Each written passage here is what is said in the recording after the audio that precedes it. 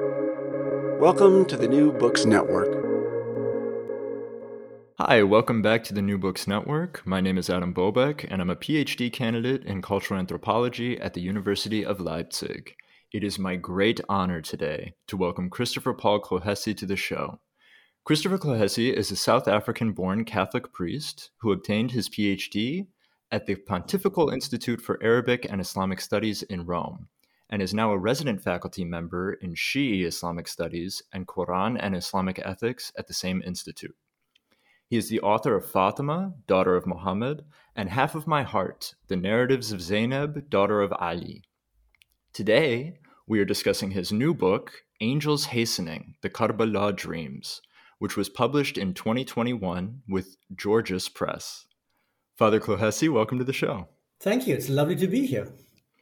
Could you talk a little bit about the inspiration behind the book?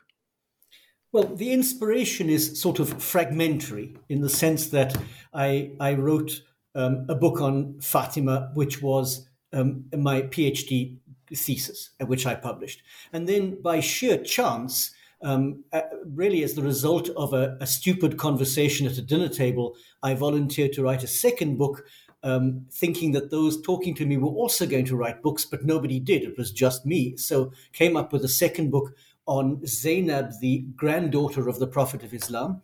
And this third book was really, to be honest, a collection of anecdotes and stories that I found in my previous research and which I'd sort of put into a file somewhere on my computer, thinking that eventually, years from now, I would return perhaps in my retirement and just tinker a bit with the text. But I took great interest in the question of dreams, because dreams are obviously an important thing, not just in religion, but, in psychology and psychoanalysis. And of course, I also took interest in the question of angels, because angels play a far more significant role in Islam than they do in Christianity and Judaism. But nonetheless, they are an ever-present facet of religious faith. And it was just a combination of things I liked. And, I have to say with great honesty that writing a book for me is not particularly hard work. That sounds arrogant, but what I mean is it's a bit of a hobby. The way some people paint or play music, well, I just write because I enjoy doing it. So it's not as if it's really tough going. I keep it going on a back burner somewhere and eventually come up with the book. So yeah, the inspiration was a result of a number of years of research that all came together finally in this text. And who is the intended audience for the book? I've often been asked this question about all my books, and I'm not entirely sure. Not Muslims in theory, because your average Shia Muslim doesn't need a Catholic priest to explain his or her religion. I really, when I began writing on Fatima, it was because I was quite distressed by the fact that there was so little written in the Western world, based on Arabic sources, but in a language that was accessible to millions of even Muslims who don't speak Arabic. And I thought that this would also perhaps introduce an interesting female religious personality to a Western world, specifically a Catholic audience, which is not unused to important female religious figures. I would say that my audience is primarily non-Muslim, because I'm attempting to introduce a little bit of what I think is interesting Shia history, Shia spirituality, and just Shia Islam generally to an audience that perhaps doesn't ordinarily come across this sort of narrative and this sort of spirituality. So I know that many Shia Muslims read my books and they enjoy them. I haven't yet persuaded even my own family to read them yet, but eventually I will, because it really was written to introduce a bit of Middle Eastern history that's not often heard, although it's witnessed. So that, the processions in memory of Hussein are witnessed, but not understood fully by Western audience. So perhaps I'm really writing for them. Can we first talk about the title of the book? Why Angels Hastening? So the book is partly about angelic visitations. That is the idea of an angel bringing a message. Now, this is a common idea in Judeo-Christian spirituality already, and it's often just an analogy for God speaking. But in the Islamic text that I studied, the movements of the angels, and especially the angel Jibreel, are really quite interesting. And the Arabic verbs used to describe the movements are quite enticing for me. So there's an anxiety on the part of the angel that he or she, or however one wants to describe an angel, needs to get this message delivered and understood. That's quite a common theme in Islam to begin with, that the revelation needs to be revealed and understood and accepted. So there are particular passages in which Jibreel kind of soars down, he swoops down and then rockets back to the heavens and comes back a second time because the message has not been understood. There are also moments where he extends his wing or beats with his wing on the ground in an attempt to make something known.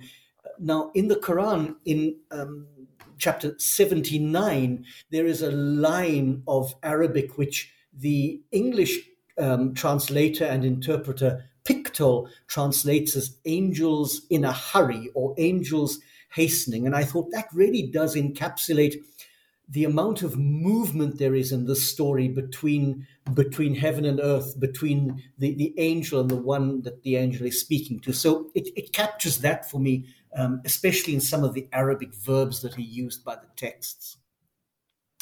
And you use a word in the book that was new for me, angelology.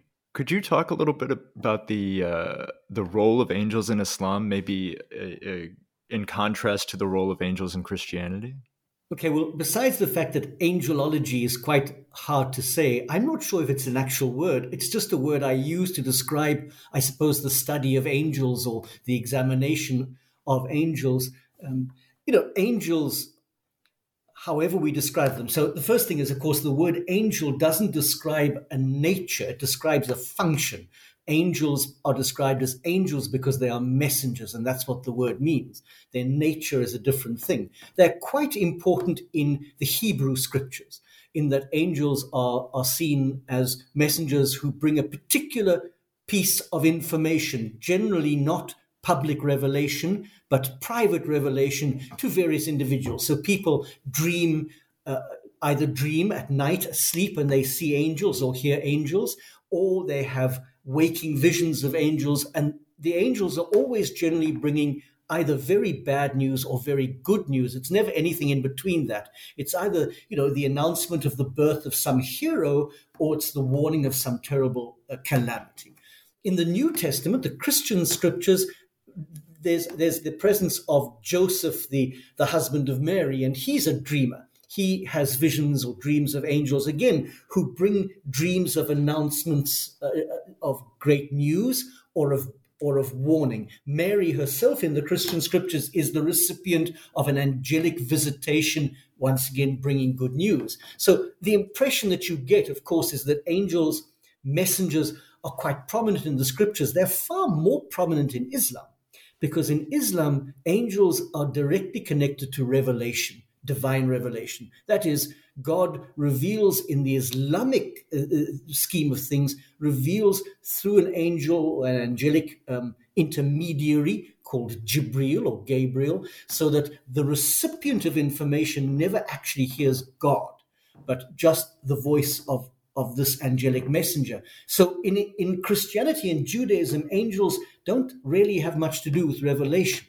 They announce things. But in Islam, an angel is directly and primarily involved in the reception of divine revelation. And so they're kind of quite enfolded into the text and quite enfolded into Islamic life. They have a massive hierarchy of angels, and angels are understood as being involved on a daily and in a practical way with human life.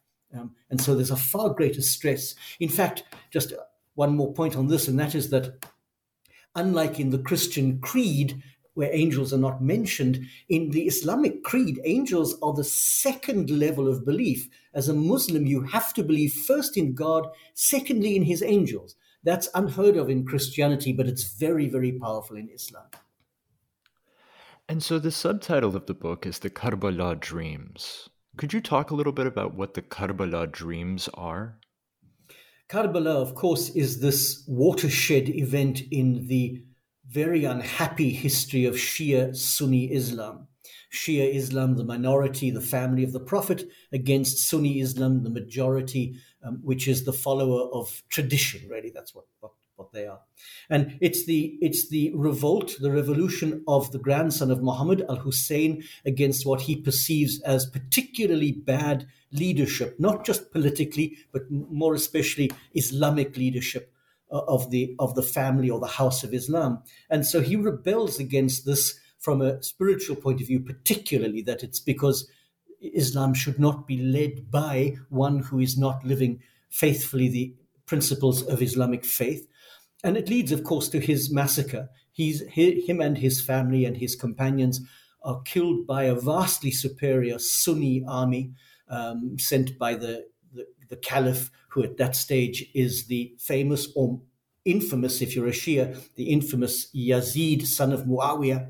And they're murdered on the field of the plains of Karbalāʼ in Iraq. And Karbala has become a central, maybe the central foundational story for Shia Islam. A great deal of their history, their spirituality, and their theology revolves around that event and all of the spiritual and theological implications of that historical event. And so the book is about predictions made to a variety of people, usually by an angel, of this event. It's made predictions that begin before his birth, at his birth, during his early life, and then finally, even after his death, there are angels warning of retribution that's coming for this. So it's the classic kind of event in the Shia Sunni story. There isn't any other event that so encapsulates all of the political, all of the spiritual, all of the theological motifs that run through that terrible split. And that's what the book has tried to capture. Again, introducing, hopefully, to a Western audience, the issue of Karbalāʼ. They see the Arba'in, the great march of Shia faith. It will happen in September this year, and it happens every year. It's the largest Islamic gathering in the year. Western audiences see that without fully understanding what it's about, and hopefully the book addresses that gap in knowledge. Yeah, you mentioned that angels either bring very good news or very bad news. And in this instance, it's an angel bringing very bad news, right? Well, it's a mix, actually, because I mean, generally, yes, absolutely correct. It's bad news. But some of the narratives begin with the announcement to Muhammad, not to Fatima, the mother, but to her father, Muhammad, that he is going to have a son. In fact, it's a grandson, not a son. So quite often the narrative begins with the angel announcing the news of a great birth. In this case, quite a miraculous birth, the details surrounding it. But the birth of a hero, that is the kind of subtext. The birth of a hero who's going to do something marvelous. But the thing he's going to do is going to be horrendously tragic for him and for his loved ones. So it's this bittersweet announcement. And the passage in which Gabriel is portrayed as racing between heaven and earth is this passage where Muhammad and Fatima are saying, we don't want a son who's going to be murdered by our own community. We don't need that. And the angel is trying to make this message known that you accept in submission that this is how it's going to be. So the message is always bittersweet because, of course, Shia Islam thrives on a spirituality of weakness, very much like Christianity, that when people are at their weakest, often that is when they are at their strongest, that paradox of faith. So the Battle of Karbalāʼ, despite it appearing to be a terrible defeat, is for Shia Islam a great spiritual victory in that evil is going to be defeated in the end. So the news is bittersweet. It's tragic in the sense of what happened, but it's powerful in the sense of what this event will mean and what this martyrdom will mean, because, of course, martyrdom is another crucial narrative in the Shia story, that this great martyr, in a sense, is going to redeem Islam. Now, I use that word very carefully because redemption as such doesn't exist in Islam. It's a Christian concept and a Jewish concept. In fact, it's Jewish, borrowed by Christianity and theologized. But in Islam, because there's no original sin, because their understanding of sin is different, there's no redemption. But there is this idea, and it was first expressed by a very good Islamic theologian who taught at Hartford Seminary in America and who died a few months ago, Mahmoud Ayub, who said, in a sense, the death of al-Hussein redeemed Islam. In other words, brought it back from its shabby state under Yazid and his leadership and made possible again the living out of Islamic faith. Now, that's a very debatable use of terminology, but that's the way it's understood by many. It's a redemption. And so it's good news that Islam is going to be bought back or purchased back from a particularly bad leader. So maybe we could talk a little bit more about the Battle of Karbalāঃ, because if the intended audience for the book are primarily non-Muslims or people who aren't necessarily familiar with the story of Imam Hussein, how is it so that the grandson of the Prophet Muhammad is rebelling against another leader rather than finding himself in the position of leadership?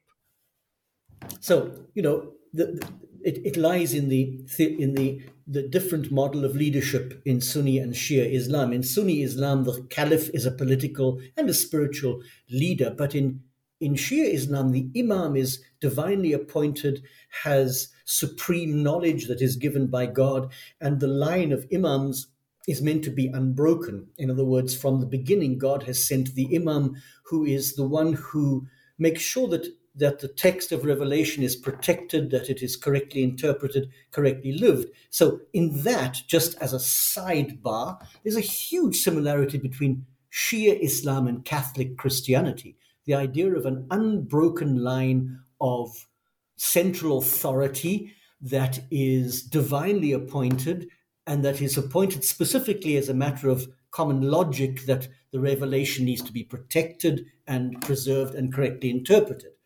Well, after the death, the murder of the fourth of the caliphs, who was Ali ibn Abi ibn Talib, the father of al-Hussein, Hussein's brother Hassan takes over, and then there is this terrible calamity in which he has to step back and power is taken by a man called Muawiyah.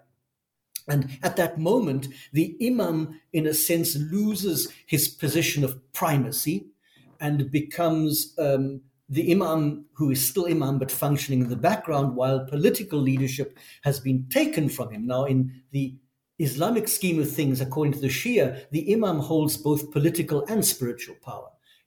That is the whole point of Khomeini's revolution, that the idea that the jurist, the religious jurist, should run the country because he has both political and spiritual knowledge. So at that moment, Muawiyah takes over with all kinds of promises of what he's going to do. And then he does the fateful thing of handing on to his son, in a sort of monarchical sense, the reins of power. And his son is not famous for his piety or his morality of life. Even the Sunni texts recognize this. And so Hussein feels the need to rebel, that number one, Muawiyah has broken his promises. Number two, political power has been removed from the pious leader and put into the hands of the impious leader. And hence the rebellion, but it's civil war. So Islam almost begins with a terrible act where a younger brother is killed by an older brother. It's the sort of Cain and Abel narrative. And it's just a disastrous thing. And it has continued it's a continuum in history. The Sunni Shia struggle has continued and continues to this day. Sometimes it's quiet, sometimes it's violent and powerful, but it's an ongoing struggle between, if you like, two brothers, both of whom claim that their vision of Islam, the history of Islam, and the way Islam should be lived is the correct way. And it's a struggle that seems to me is not going to be ended. So that's how it is that, to the shame of Islam, in a sense, the grandson of the Prophet is murdered by Muslims. And this is at the heart of all of these Karbala dreams. Your own community, Muhammad gets told, It's not somebody else. It's your own community who's going to perpetuate this act. And that is very bad news, of course. And the battle itself takes place in the first days of the Islamic month of Muharram in the deserts of Karbalāঃ. Can you talk a little bit about the battle itself? Because that also plays a role in the book. So Al-Hussein, with his wives and his children and about 70 or so companions, they leave Mecca and they start heading to Kufa, which is quite a Shia stronghold, a great center of Shia support. The Kufa residents offer him all kinds of promises that they would support him, but then for a variety of reasons they back down, including the fact that they are won over by the bribery of the Caliph, who spreads threats and bribery among them, so that by the time Al-Hussein's tiny group reach the plains of Karbala, still en route, they suddenly have lost all support and are surrounded by a massive Sunni army, which deprives them of water. In the sense being that, and there are two senses at play. The one is that there might have been a sense that we could deprive them of water and force them to go back, to leave, or to submit. There's another sense that we're going to massacre them and just get rid of them because they're a political threat. So this tiny group is deprived of water from the Euphrates, and on the 10th day of Muharram, this battle begins, although it's not a battle in the ordinary sense of the word. It's not two armies facing each other. It's one single member of Al-Hussein's party going out individually, usually chanting magnificent and quite insulting Arabic poetry, and standing before this army and, of course, being martyred. So it's not a battle in the ordinary sense. It's traumatic for these 70 or so. Of course, they are all finally killed, and the women and children, led at that stage by Zainab, sister of Hussein, who becomes something of a matriarch and shows herself to be really tough on the battlefield. She doesn't fight, but she exits her tent and strides into the battle to do a number of things, including lecture some of the Sunni soldiers. She becomes the matriarch. They're taken back. They're made to face this dreadful governor, Ibn Ziyad, in Kufa. And then finally they get to Damascus. Again, they have to face the interrogation of the Caliph Yazid. They're under house arrest. And eventually they're all sent back, emotionally, physically, spiritually damaged in many ways. They're sent back to Medina, where after a year or so Zainab dies. So it's a traumatic event, and easily in the narrative we forget the horror of the thing, that that the whole family was basically wiped out by their co-religionists. So it's become the central annual commemoration through the days of Muharram, leading up until the 10th day of Muharram, Ashura. All over the Shia world, there are all kinds of commemorations in words, in ritual actions, all of which say the same thing. Had I been there, I would have fought and died with Al-Hussein. I wish I could have been there. All of it says that in a variety of ways. And so these dreams, in some sense, you talk about these dreams coming to a figure named Salama. Can you talk about who Salama is? Salama is one of the most delightful characters in all of Islamic history. She is one of the, at this stage, widows of Muhammad. She's an older woman, older than some of his other wives. She serves as a sort of surrogate grandmother to Muhammad's grandchildren.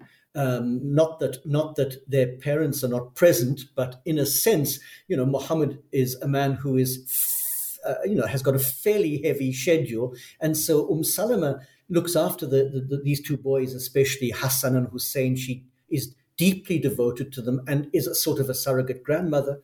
And she is a central character in the sense that Al-Hussein comes to bid her farewell, to say that he's now on his way to Kufa, and he's convinced that this is going to end in his death. She tries to dissuade him, of course, because she is deeply devoted to him. And there is at the heart of this the famous story in which she is given, sometimes by Hussein himself, more often by Muhammad, she is given, before his death, she is given this little glass vial containing some of the dust or the sand from Karbalāঃ, with the prediction that on the day that this dust or sand turns to blood, it is the sign that Hussein has been killed. So she watches this vial daily since the time of Muhammad's death until the Battle of Karbalāঃ.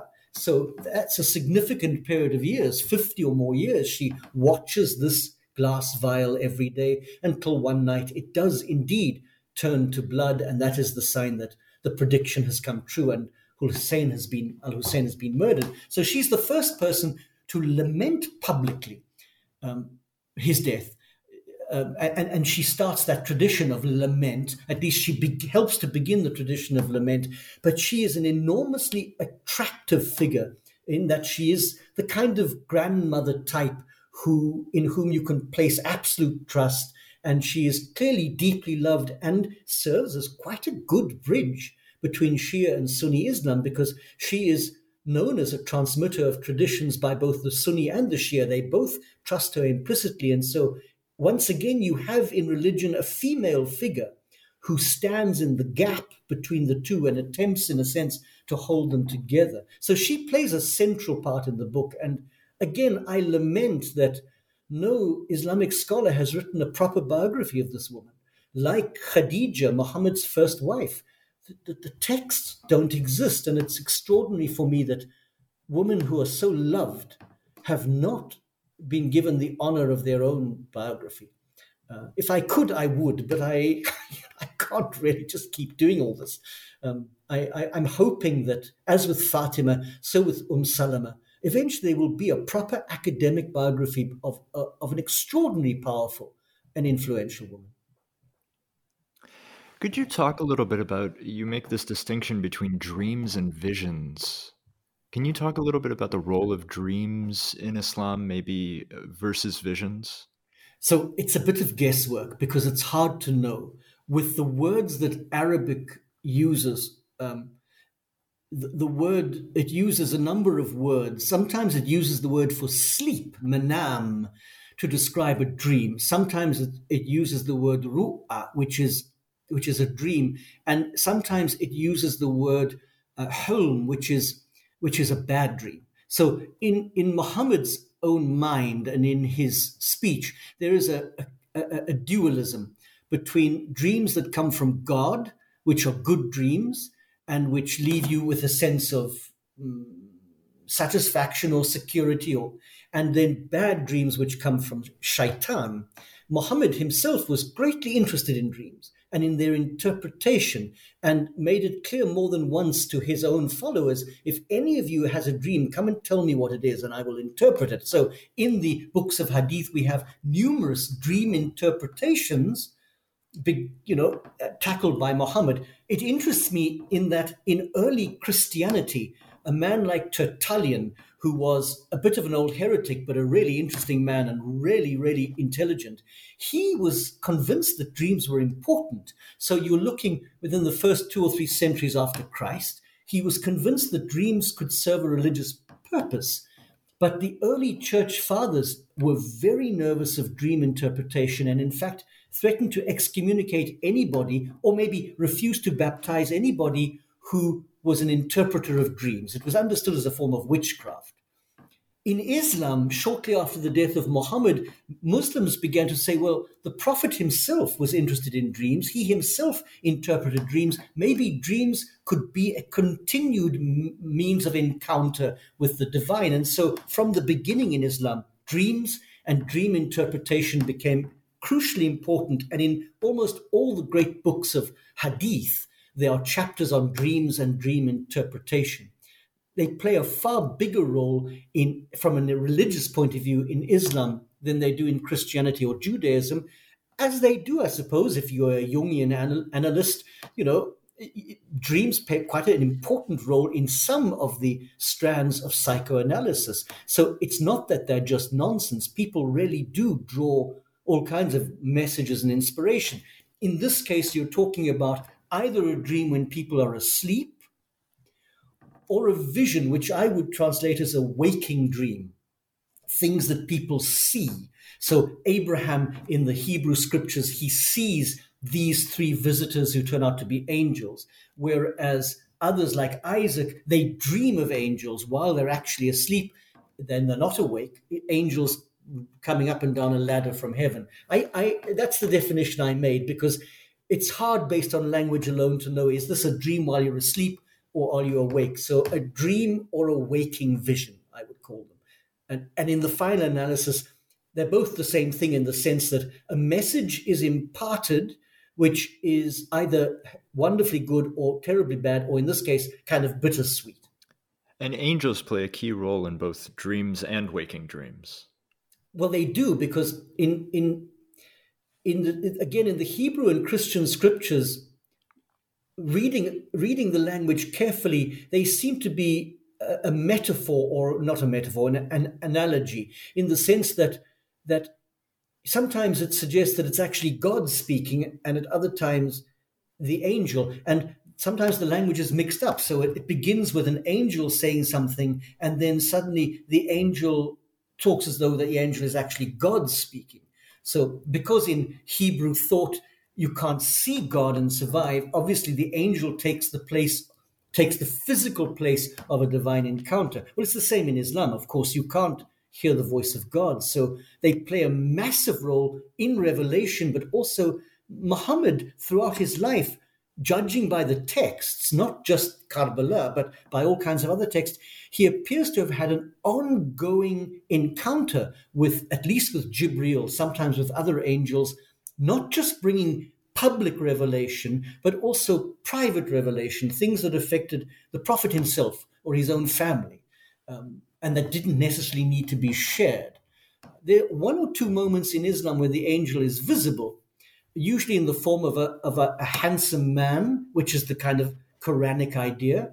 A traveler, for example, whose robe is spotless and who doesn't look as though he's been traveling, but he has.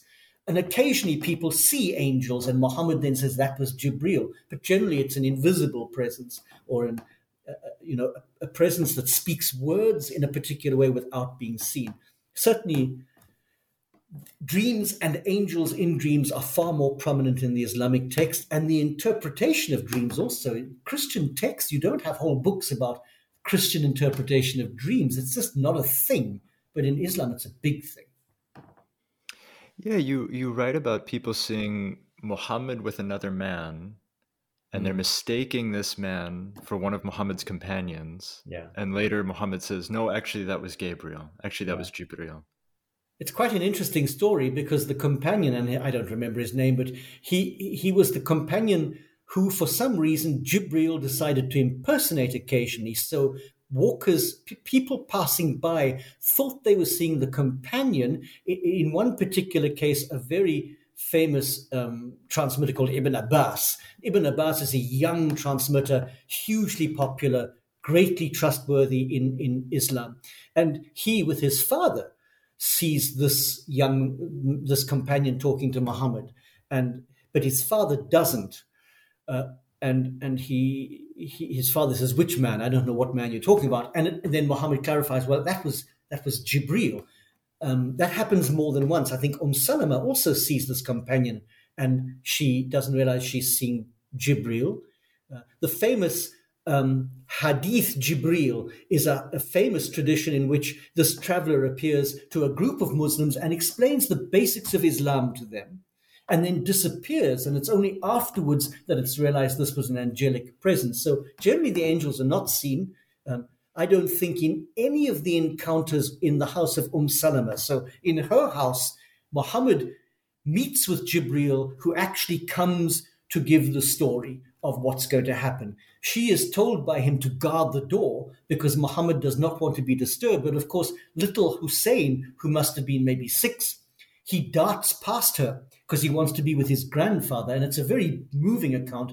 And he ends up sitting on his grandfather's shoulders while his grandfather talks to Jibreel. Jibreel asks the famous question, do you love him? And Muhammad said, of course I love him. He's more than life. And then gets told this prediction. But there's no intimation that little Hussein sees the angel. And there's no intimation that Salama actually sees this visitor. Only Muhammad seems to see him So, yeah. And you give different accounts of this event in the book with slightly different details and slightly different ways of telling the story. Things are brought in, things are taken out. This sounds ultimately. Oh, no, go ahead. Are you talking about the Salama story in her Yeah, house? yeah. Yeah, yeah. This sounds ultimately like an extremely Shi'i narrative, but you complicate that through your sources. Could you speak about the research that went into this book? Yeah, I determined from the beginning that I didn't want to create a Shia narrative or a Shia apologetic. In other words, I wanted people to be able to read these texts and say, well, there's good evidence for whatever I'm describing. There's good evidence also in the Sunni texts. And so wherever I could use Sunni texts, whether I was writing about Lady Fatima or Zainab or the dreams of Karbalāঃ, I attempted to trace some of these stories in the important Sunni texts. And sure enough, I did find them. So, the visit of an angel to the house of Salama is not a Shia invention. It's quite clearly described in some of the Sunni texts. This, for me, is of great importance because there is always this threat when you're talking about particular religious families. I don't call them sects because sects has a certain baggage, but, that various religious groupings try to find divine support for their stance.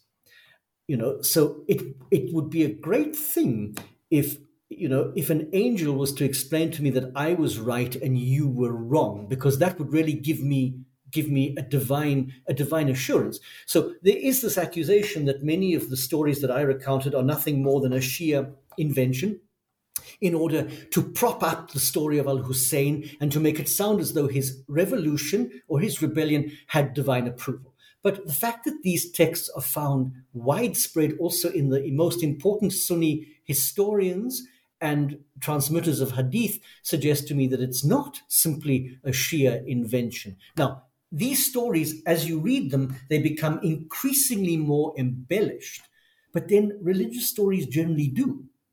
All religious stories in all religious traditions become embellished over the centuries. One of the great moves in Christianity in Germany under people like von Harnack was to remove all of this embellishment and get back to the original text.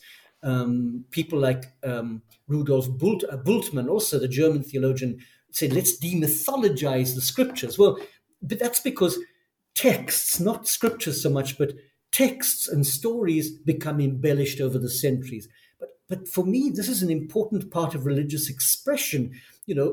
Popular piety is the place where real religion exists. It's not in the orthodoxy taught by the central authority, whether that be the Vatican or Al-Azhar. That's not where real religion is found. The truth is that for better or for worse, profound religion is found in popular piety. So, you can talk about the orthodoxy of the Islam of Al-Azhar in Egypt, but if you go and live in Cairo, you see Muslims going to pray and at the tombs of holy ones, Muslim holy ones. That's the real religion. It's not the orthodox expression.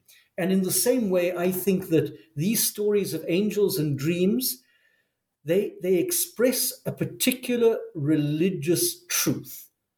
In Islam, secular history and sacred history are not separable. They just run together. In secular history, sacred history doesn't play much role. But in Islam, the two run on parallel lines. And therefore, I know that textual analysis is crucial, but that's in the West, in Islamic studies, that's all we seem to do is textual analysis. Sometimes you just want to read the story and enjoy whatever it holds. So I read these texts the way I read much of the Bible. When I read the story of Jonah in the whale, I don't get caught up in historical truth about whether a big whale swallowed him. That's not the issue at all. The issue is the underlying story portraying a message.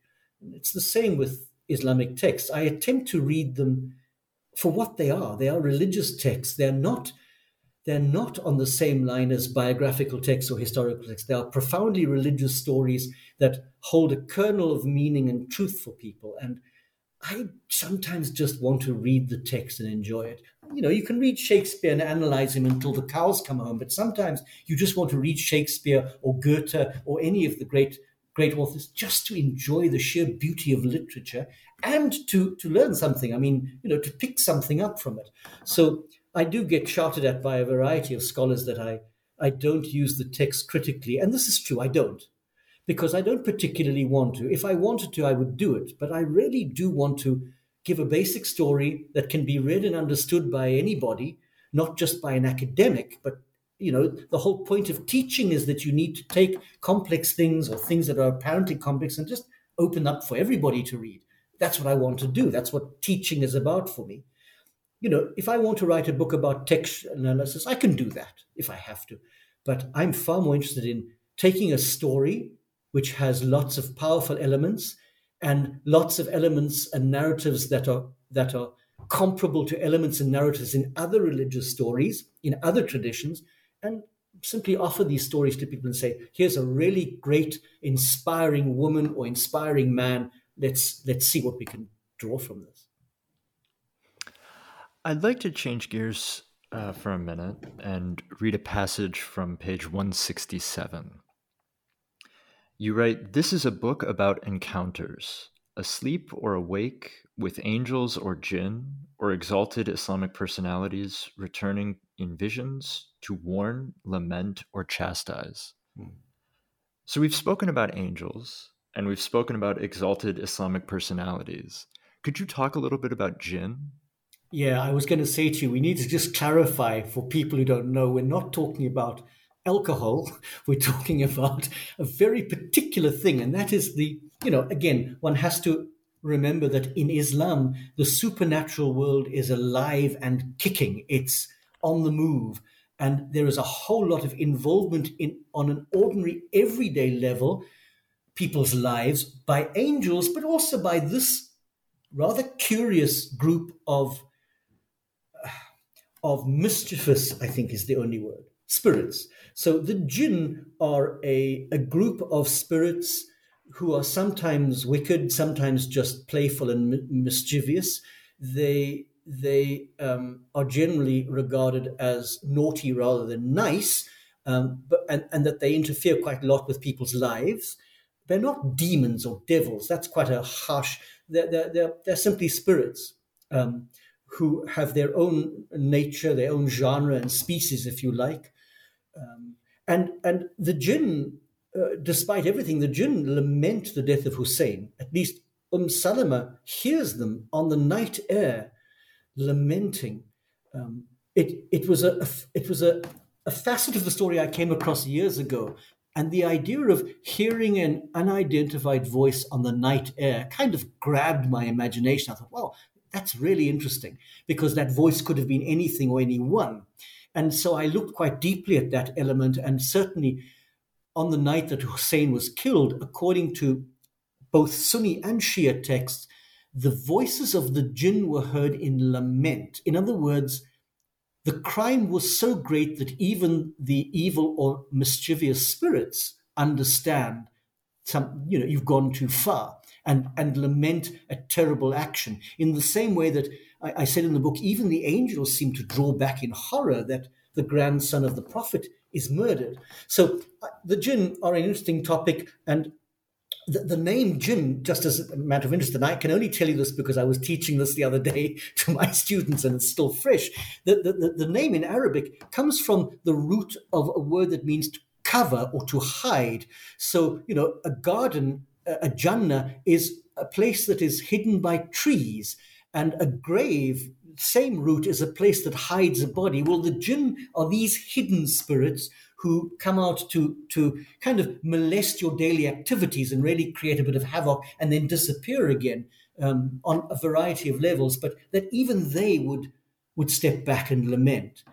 Is the suggestion that this crime of killing the grandson of the Prophet of Islam, nothing will ever take away the shame and the scar of this crime. So they also are part of the dream narratives, very much. There is so much packed in this book, and I have to say, I know you said that the intended audience isn't necessarily Shia because they don't have much to learn from a Catholic priest. However, as a Shi'i Muslim, I felt like I learned a lot from reading this book. It was an excellent, well-written narrative. A lot of the details I hadn't heard before. Um, I'm glad. I I'm glad because I enjoyed writing it. You know, it wasn't a task. I was at my desk at every moment, including lazy Sundays, because I really was enjoying reading the texts, translating them, discovering little bits of information that absolutely fascinated me. And I think that's what it's meant to be. I don't think it's meant to be a bind writing a book. I think it's meant to be something that fills you with a certain passion that you want other people to know. That sounds like a cliche, but I really do think that's important. And that's how I felt about the Fatima book and the Zainab book. I fell in love with Zainab. I think she was just this marvelous, supportive big sister. Oh, in the case of Hussein, little sister, but nonetheless quite close to him in age. And she just encapsulated so many of the women who I've met and known over the years who have been strong and supportive and fearful of terrible things, but willing to take a stand if they had to. She encapsulates all of that for me. So I loved writing about her. Kind of running out of ideas now of what to write about because it has to be something that grabs my attention, really. So. Well, you've written about Fatima, you've written about Zainab, you've written about Salama. Now you could write about Khadija. Well, I've got a number of pots boiling on the stove. I always thought, another figure in Shia Islam who is fantastic and not written about, of course, is Al-Abbas, the half-brother of Hussein. He is adored by Shia everywhere, but hardly anything written about him. Well, there's a good reason for that, and that is because the sources are very, very few. In fact, they're dangerously few. And I don't want to write hagiography. I like hagiography. I think it has a place, but I don't want to write that. So I've started working on his life. Might just be a very short book with a long introduction, but I started working on his life because I think he needs a biography. And I'm returning to Fatima because I like Fatima, and I've just read a very good text which is going to be published soon, I think by Cambridge Press, by an American Muslim theologian. She has written a feminist appraisal of Fatima, which is superbly written. I mean, it's just really good theology, and that's inspired me to return to Fatima. So I might tinker about, with Abbas and also with something a little more in depth on Fatima, because sort of Fatima studies have taken off. There are people writing about her and unpacking her history, and I like that. I think it's important. For me as a Catholic, she plays a role that's quite close to Mary in Catholicism, Fatima in Shia Islam. The sinless Virgin Mother who weeps over her children. There's a very Marian element there, so it's easy for me to draw parallels. So yeah, I've got a few things going, but it's as long as they're things that grab my attention, I can do them. Because I'm not actually an academic. I just fake it quite well. I teach. That's what my job is. I love teaching. And, I leave academics to do academic stuff. And I just like teaching and researching and writing bits for people. So these two things I will work on now for a bit. And then I'm going to retire by the sea somewhere forever. But continue writing just by the sea. Yes, jotting away, yeah. Father Clohessy, when you publish your next work, whether it's a short book on Ibn Abbas or a book on Fatima, I'd love to have you back on the show. Thank you so much for coming on. Great pleasure. The book is Angels Hastening, published with Gorgias Press in 2021. Father Christopher Clohessy, thank you so much for your time today. Thank you.